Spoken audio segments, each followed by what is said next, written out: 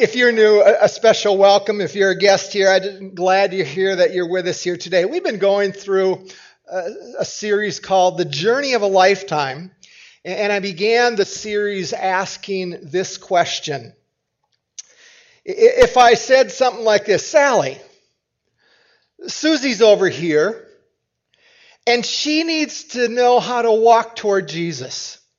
Move towards spiritual maturity. Would you go over and begin a walk with her and to disciple her and take her and help her move toward that level of maturity where she really understands him and loves him? If I gave you that assignment, where would you start? What would you do? Would you tell Susie, you need to memorize the book of Leviticus is the first thing you need to do. And you go, no, probably not. See, but what are the things that she would need to know? What are the things that her heart would need to embrace? What are the things that, even skills that she would need to learn in terms of helping that person go toward Jesus? That's the picture that we have for this series. And I want to put the theme verse again up on the screen, and I hope we'll have this memorized here in a couple of weeks. Look how it reads, 1:28 from Colossians. Him we proclaim, warning everyone and teaching everyone with all wisdom, that we may present everyone mature in Christ. For this I toil, struggling with all his energy, that he powerfully works within me. You know, we have a number of school teachers and homeschool teachers here in our congregation here this morning. And it's interesting when you look at the public school system, and for example, you go to first grade, and there is an outcome of what they want for a first grader in terms of social skills, in terms of learning beginning the stages of reading in that first grade. You jump to sixth grade, more complexity is put into the equation, more expectations in terms of where they're supposed to read. My daughter is a sixth grade teacher, and they have outcomes of where they want those kids to be. And then you fast forward to when they're juniors and seniors. They need to become problem solvers. They need to be a place where they can understand more complex math and more reading in terms of retention and understanding. And then they're actually taking classes that might be pointed toward their career someday. When you look at that intentionality in the school system, and then you come back and apply it to making disciples, do you understand the tension that we have in that? See, Sally, where do we start? Where do we start? Here's the framework that we've been laying out for you. 1 John chapter 2, I'm going to put it on the screen, but I'm not going to read it here because I want you to note the underlying words. You got to catch this, because in this text there really implies three different stages of movement towards spiritual maturity. It's underlined children, and then there's young men in there, and you could say young women, and then you could fathers as well, and you could actually imply mothers as well. But you got to note here that this isn't about physical age. This is a spiritual stage here that we're talking about. This is children's stage, young men and young women's stage, fathers and mothers stage. Let me just, for review, just give you some of the characteristics. Stage 1 for children. Basically, it's this. They have a relationship with Jesus and their sins are forgiven. I think there's a slide there, Nancy. We'll walk through these. Yeah, one more here. There we go. Physical children. Spiritual children. Like physical children, if we went into the nursery, we'd find out that life needs to be centered around them. It's about their needs, their desires. They struggle with authority. They don't like people coming up and saying no to them. But like biological children in the spiritual world, we are called to grow up to another phase, another state. And that's the stage 2, to become a young man and young woman. And there's really 3 parts to it. The Word of God is a part of their lives. And they're beginning to understand Satan. and sin. And then they're beginning to move towards spiritual strength. See, these are the characteristics, and I've said this a couple times in the series, but I think when I was growing up, this was the top stage of spiritual maturity, of development. See, there's actually a stage 3 from 1 John 2 on the screen here. It's a father, or you could say mother. But this maturity is marked by a deepening love relationship with God. It's intimacy. But the fact that they use the word father implies a relationship for this individual that's looking back, and he has spiritual children that he's nurturing. And there's an intentionality behind it.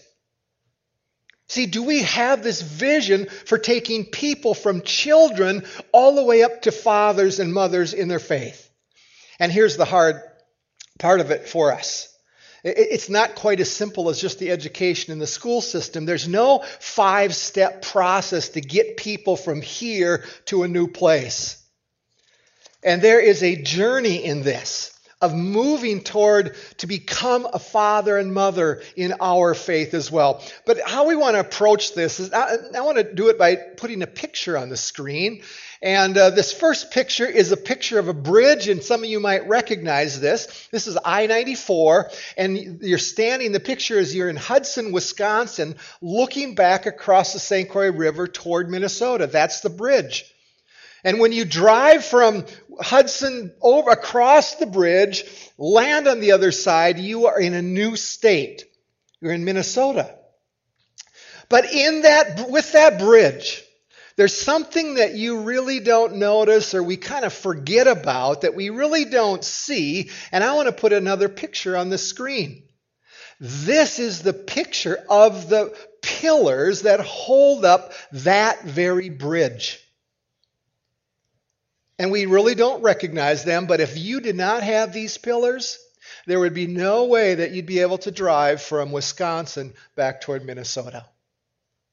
And here's how we're going to approach it. You understand this, that to move from a child, the state of childhood, to a state of a young man and woman, there needs to be a bridge and a set of pillars that are built to move in one direction. And when you move from a young man to a father and mother in the faith, you understand that there's a place where there's these pillars, these bridges, the bridge that you have to walk over. This needs to be built to get to a new place.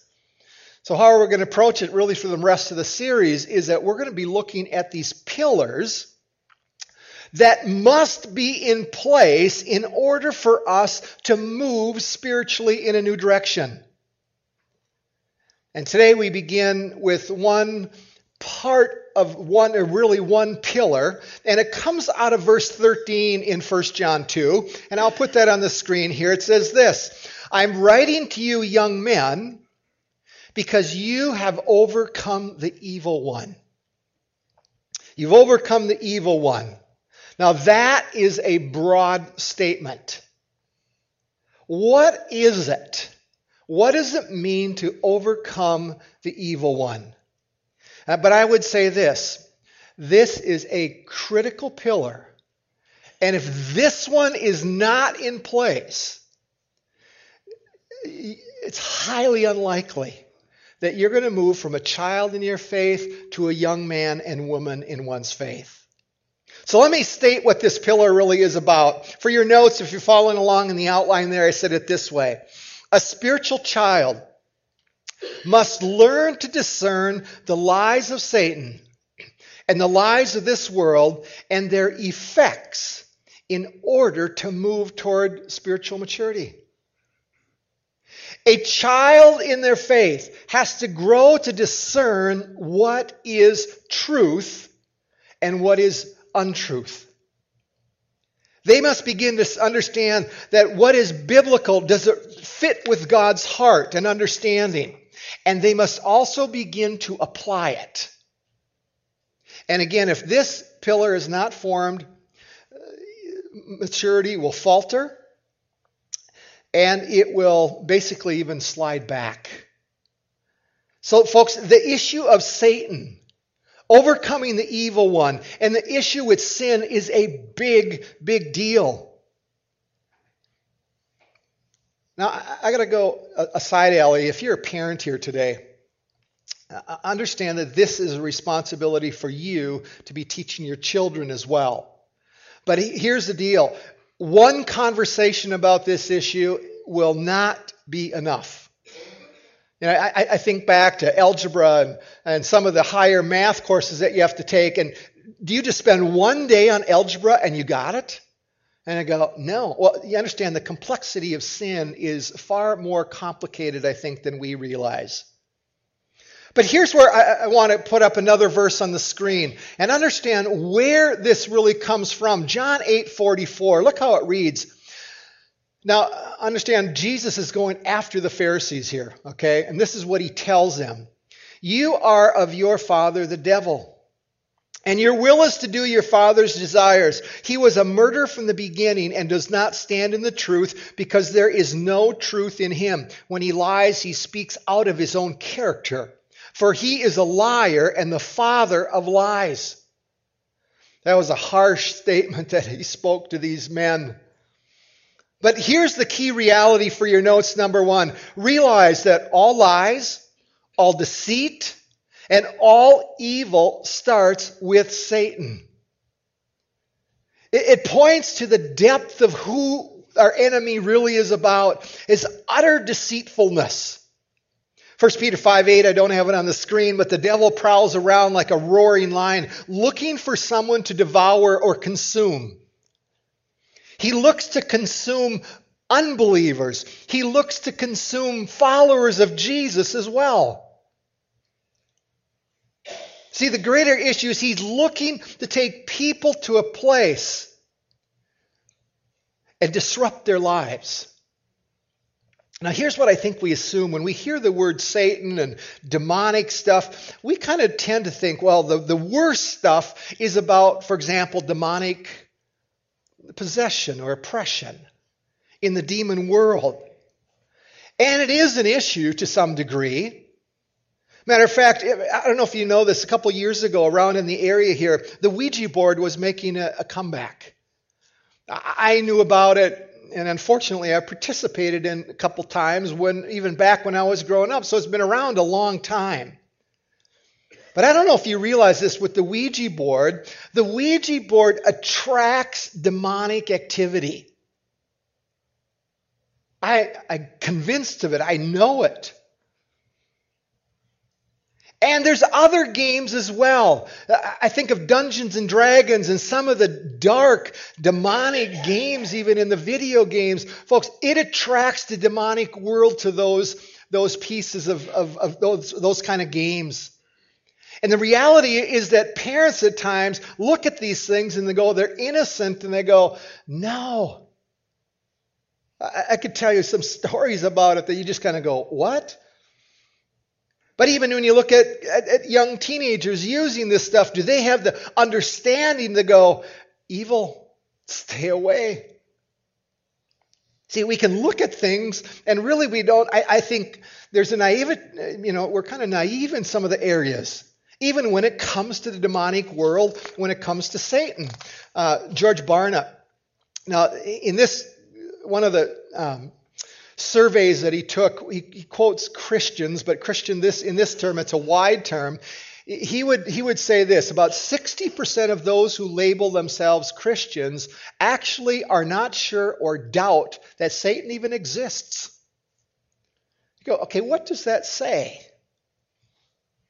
What does that say? Do we realize that the demonic world is real? But it actually is not the most important issue either. Let me give you another key reality here, number 2 for your notes. A child, spiritually speaking there, okay? This isn't physical child. Must know and understand the father of all lies. Now here's where, this is my term. When I say father here, this is not John 8:44, the father being Satan, okay? This is the lie of lies. Turn in your Bibles to Romans chapter 1. I need to show you something out of this passage here about the father of lies, the ultimate lie. So it's not Satan here. And by the way, if you've never underlined a couple of these verses, if you've never highlighted them, if you got an electronic Bible, I think you need to do that. Deanna and I were exposed to some of this stuff years ago, and I think it changed the way we even parented. Look at chapter 1, verse 20.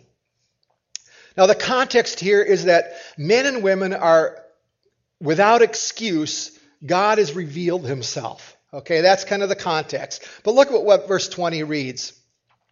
For his invisible attributes, namely his eternal power and divine nature, have been clearly perceived ever since the creation of the world in the things that have been made. So they are without excuse.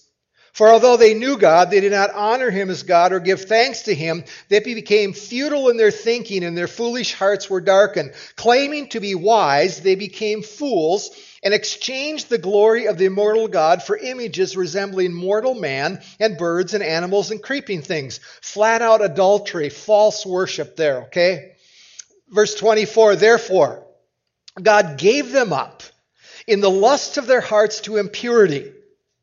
See, God came to that place where he said, you guys are going down this path, the impurity, the ugliness where you're going. I am going to let you, and actually I'm going to give you over to even more of that. It's a harsh, startling statement there.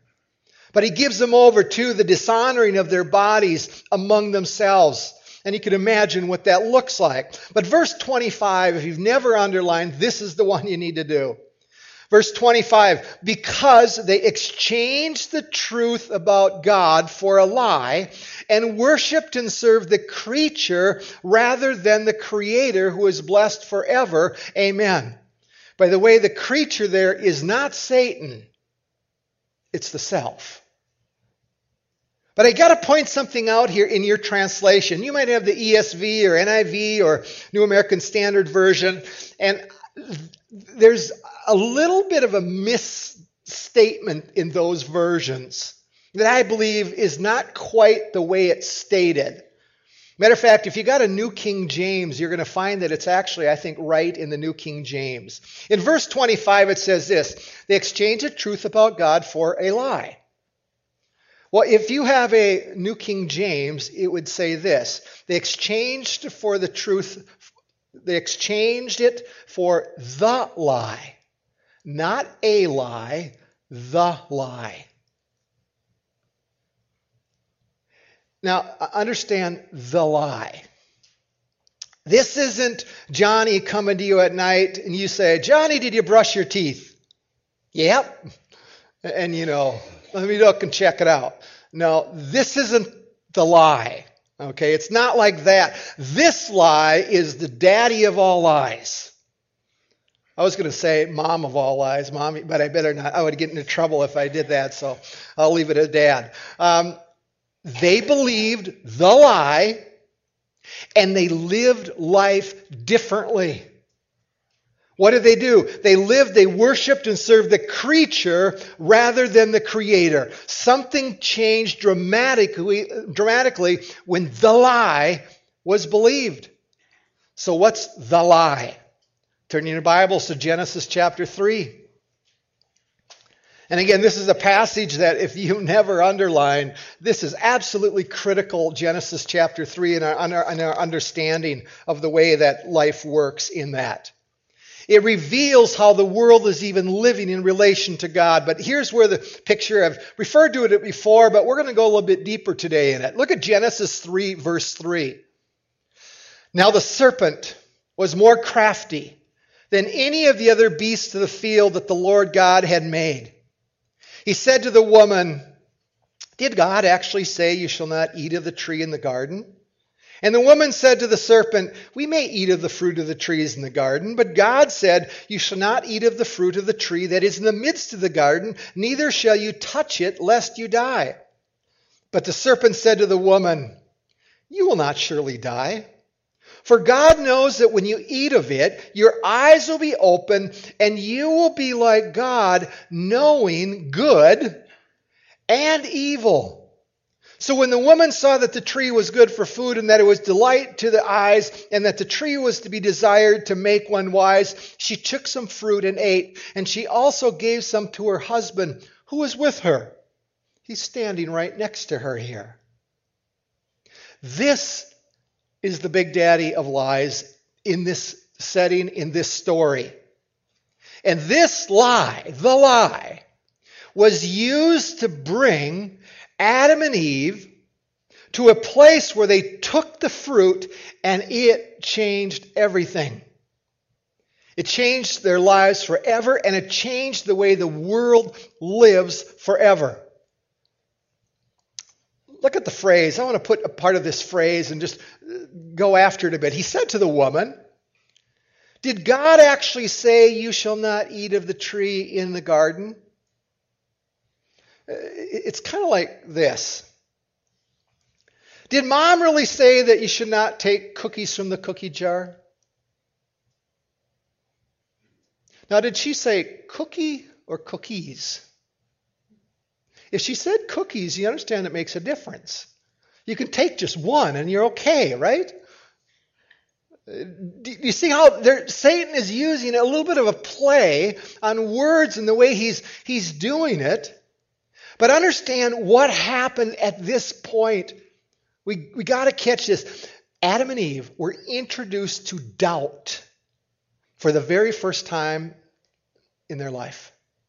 Doubt.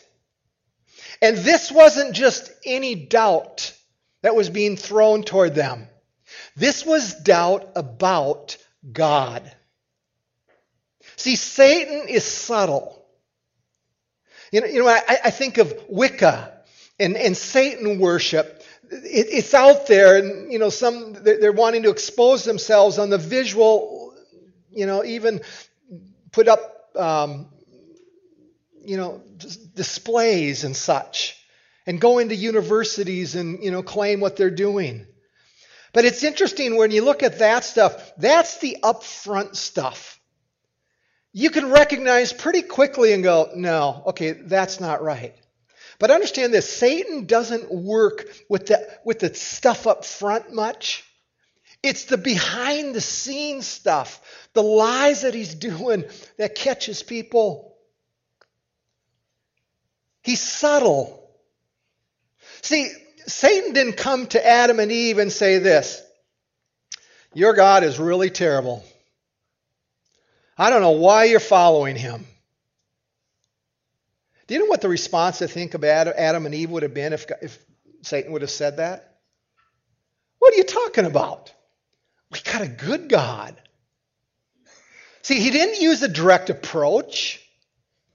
He came in the back door, creating some doubt. He was trying to drive a wedge in the relationship between God and Adam and Eve. Now, here's one of the nuances here I think that we got to figure out as we dig into this text. When you were growing up, maybe if you grew up in a Sunday school or maybe in some other setting, and if someone wanted to ask you the question, what is sin? What would you say? I would challenge you, if you're a parent, to actually ask your kids that. Define sin for you. And I think you're going to see the simplicity. For me growing up, basically is this. Adam and Eve disobeyed God. And they took that fruit. And they got kicked out of the garden because of it. Is that the deepest that we go in our understanding of sin? That it was just one act of disobedience? Is that how we define Satan? He just tricked us into disobeying God? We got to go deeper in our understanding of sin. Let me give you a broader understanding of what the lie is here that's going on. For your notes, I define it this way. That it's the father lies, and I want to give you 4 summaries of, there's 4 pieces to that. What is the lie that's going on here? The first one is this, that God is withholding from you something good. God's keeping something from you that will even make you more happy. He's holding something back that will fulfill you even more. You don't have quite enough fulfillment in your life. And you know what? He's hiding something from you. He's hiding this source of meaning and his other good things. Do you catch the doubt that he's using for Adam and Eve? He's hiding even greater happiness in your life and more contentedness in your life. Do you feel the wedge of what he's trying to do at this point? And it is so subtle. But let me give you another portion of the lie, that God cannot be trusted. Do you catch how God cannot be trusted is a framework of all lies that we believe? God's really not good. He really can't take care of you. You need something more. Can I list you some lies that people might believe? Could be in the church, outside the church. Let me give you the first one, a lie. I have to work all these extra hours so my life or my family's lives will be happy, but it won't hurt the relationships I have. See, for a workaholic, they can justify, and they're believing a lie that it's not going to matter in anybody else's life. Let me give you another one. I will never be truly satisfied or fulfilled if I don't have a spouse or if I don't have children. Working in college ministry for years, I had parents that were pressuring their kids to get married. You're too picky. Lower your standards a bit. And you want to go, what?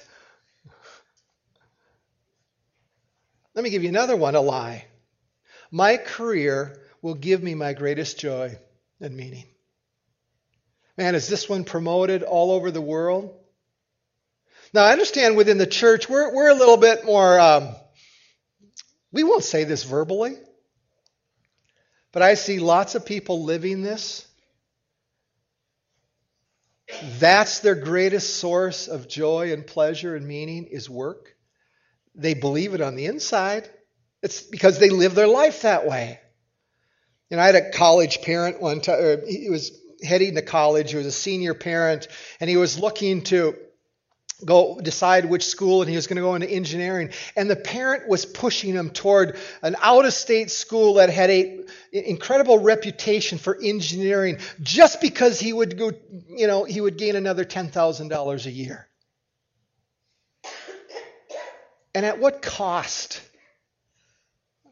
I find that, for example, parents who won't send their kids to a community college because of, deep down, it's the status thing. Why do you send my kid to a community college? It's not status-wise. Do you catch the lie that's being believed there? Let me give you another one, a lie. My greatest responsibility is my children and my grandchildren.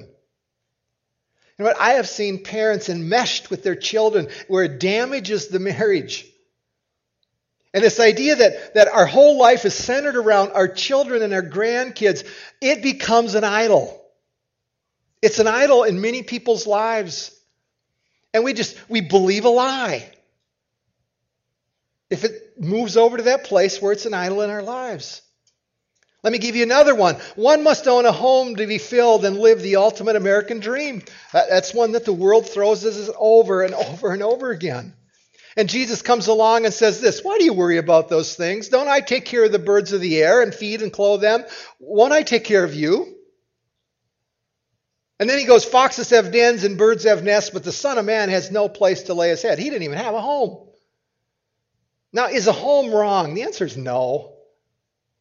But you're believing a lie if it begins to fill the quest for meaning and purpose and joy.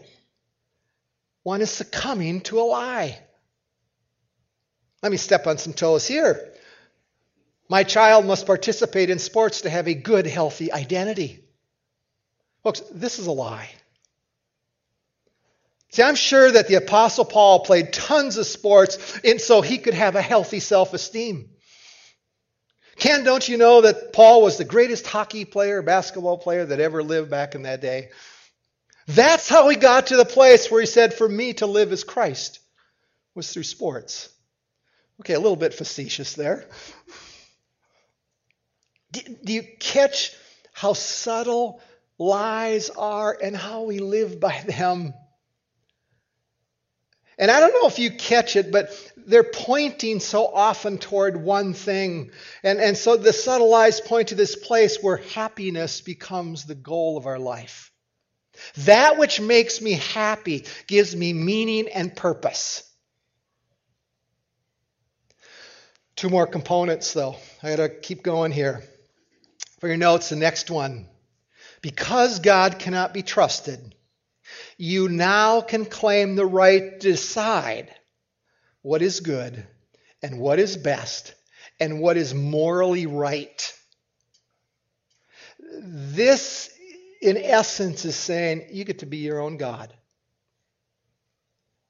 This is the cornerstone of it. Look, let me show you in the verse 4. But the serpent said to the woman, you will not surely die. For God knows that when you eat of it, your eyes will be open and you will be like God, knowing good and evil. See, this is the cornerstone of the lie. And it is the foundational belief of the world in which we live. You can be like God, and you can claim the right to determine what is okay and what's not okay. Do you catch the depth of the deceit, though, here? Creating the doubt. God, you're holding something back. He's convincing them that God knows that if you taste the fruit, that something will be different.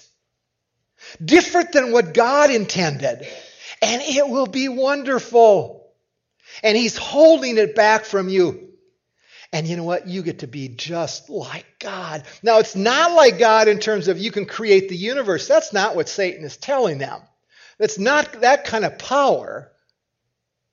He's saying you can have the right to decide just like God and decide what will make you happy.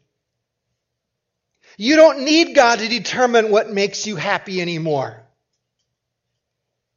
You get the right to decide that money will make you happy. You get the right to decide that having an affair is justified and it will fill the hole of loneliness and make you happy. You get the right to decide when harsh words are spoken, you go, it's okay. They deserve it. See, you even get the right to decide that your spouse is the reason for a poor marriage. You get the right to decide that other people are the reason that your spirituality is being held back. It's a church's problem. You know what? Children do this as well. They claim the right to decide that mom and dad don't know everything. And it's not legitimate. They don't have the right to tell me what to do and to make me unhappy. I get the right to do that. Are you catching the essence of this lie? The lie. Listen to this one close. We even claim the right to decide when it's okay to claim the right to decide if it's right or wrong. As followers of Christ, sometimes we know, okay, God is the one that decides it. But we claim the right to interrupt God and say, I get the right at that moment to decide what's right and wrong. And you realize some of you right now are claiming the right to blow off this passage and just let your mind wander and say, there's another reason why I shouldn't have to listen to this. Do you understand the depth of what this sin is about? You know, I'll give you an example. A friend of mine I talked to last week, and he used to live in Vancouver, but he had a sister in Vancouver who just passed away, and she was 61 years old. And her name was Sandra. And Dan and I had met Sandra a number of times because Sandra had Down syndrome. And my friend was really in charge of the service and doing the service, part of the speaking, the message part of the service. And during that service, he talked about the gift that God had given Sandra. See, God had given Sandra the gift of an extra chromosome. And because of that gift, Sandra, and we knew her, and this is true, Sandra had the ability to love people in such a way that most people with a normal set of chromosomes cannot do. She loved people. And my friend said that if they would have allowed it, the place would have been overflowing because of the way that Sandra loved people. Said it was just an incredible service, and the people that used to take care of her, the home that she lived, was just, they were astounded by what was going on. But then he went on to tell me, he talked about, the joy that Sandra had brought to his life. And the love that she had given to him as a brother. And then he went on to say this, Ken, do you know that in Europe, 92% of the babies with Downs gets aborted? And in the United States, 75% get aborted. See, the question, who gets the right to decide that when God gives a child a gift of an extra chromosome, that it's bad and that life isn't worth bringing into the world? See, the lie is claiming that we have the right to decide what is loving, what is reasonable, what is morally good, what is morally evil. That's the heart of the lie. And folks, God only has that right. But let me give you one more piece of this morning. Mankind believes because of that lie that autonomy and independence is a virtue. Adam and Eve doubted. See, God was keeping something from them. Therefore, he can't be trusted. So now we claim the right to decide what is good and what is right, and we also back off and come out from under his rule and reign, and we become independent. We don't no longer have to be under the rule and the reign of God. Do you catch how that is a perceived freedom? God, you decide no, I get to decide, and at that point, we are free. Free to decide. Do you understand what Satan was doing? He gave them freedom. Perceived freedom. And at that moment, they became independent, autonomous, the idea of independence and self-ruling. You get to rule your own world. Everybody gets to decide on their own what's right and wrong. We are free. We are independent.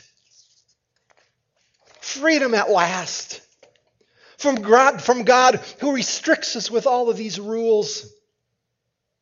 You can decide now who you want to sleep with, who to have sex with. You're free to decide where happiness is found. You're free to decide how you value money more than anything else, or homes, or cars, or sports, or education. Satan has now set you free. And you are now autonomous. That is the result of the lie being believed. Let me tell you where I'm going next week. Overcoming the evil one. We got to go down one more layer yet. I got to warn you. Okay. But this idea, understand, of moving from a child in the faith to a young man, you have overcome the evil one. This idea of sin and Satan, we got to figure this out. And again, for you parents, here's the challenge for you. I would challenge you to go at your lunch table today, go to your kids and go, tell me, what's your definition of sin? How do you do it? Now, Steve's been trying to weave in some of this to the middle school and the high school. But if we don't get this, faith will be stunted. Why? Because we remain under the umbrella of independence.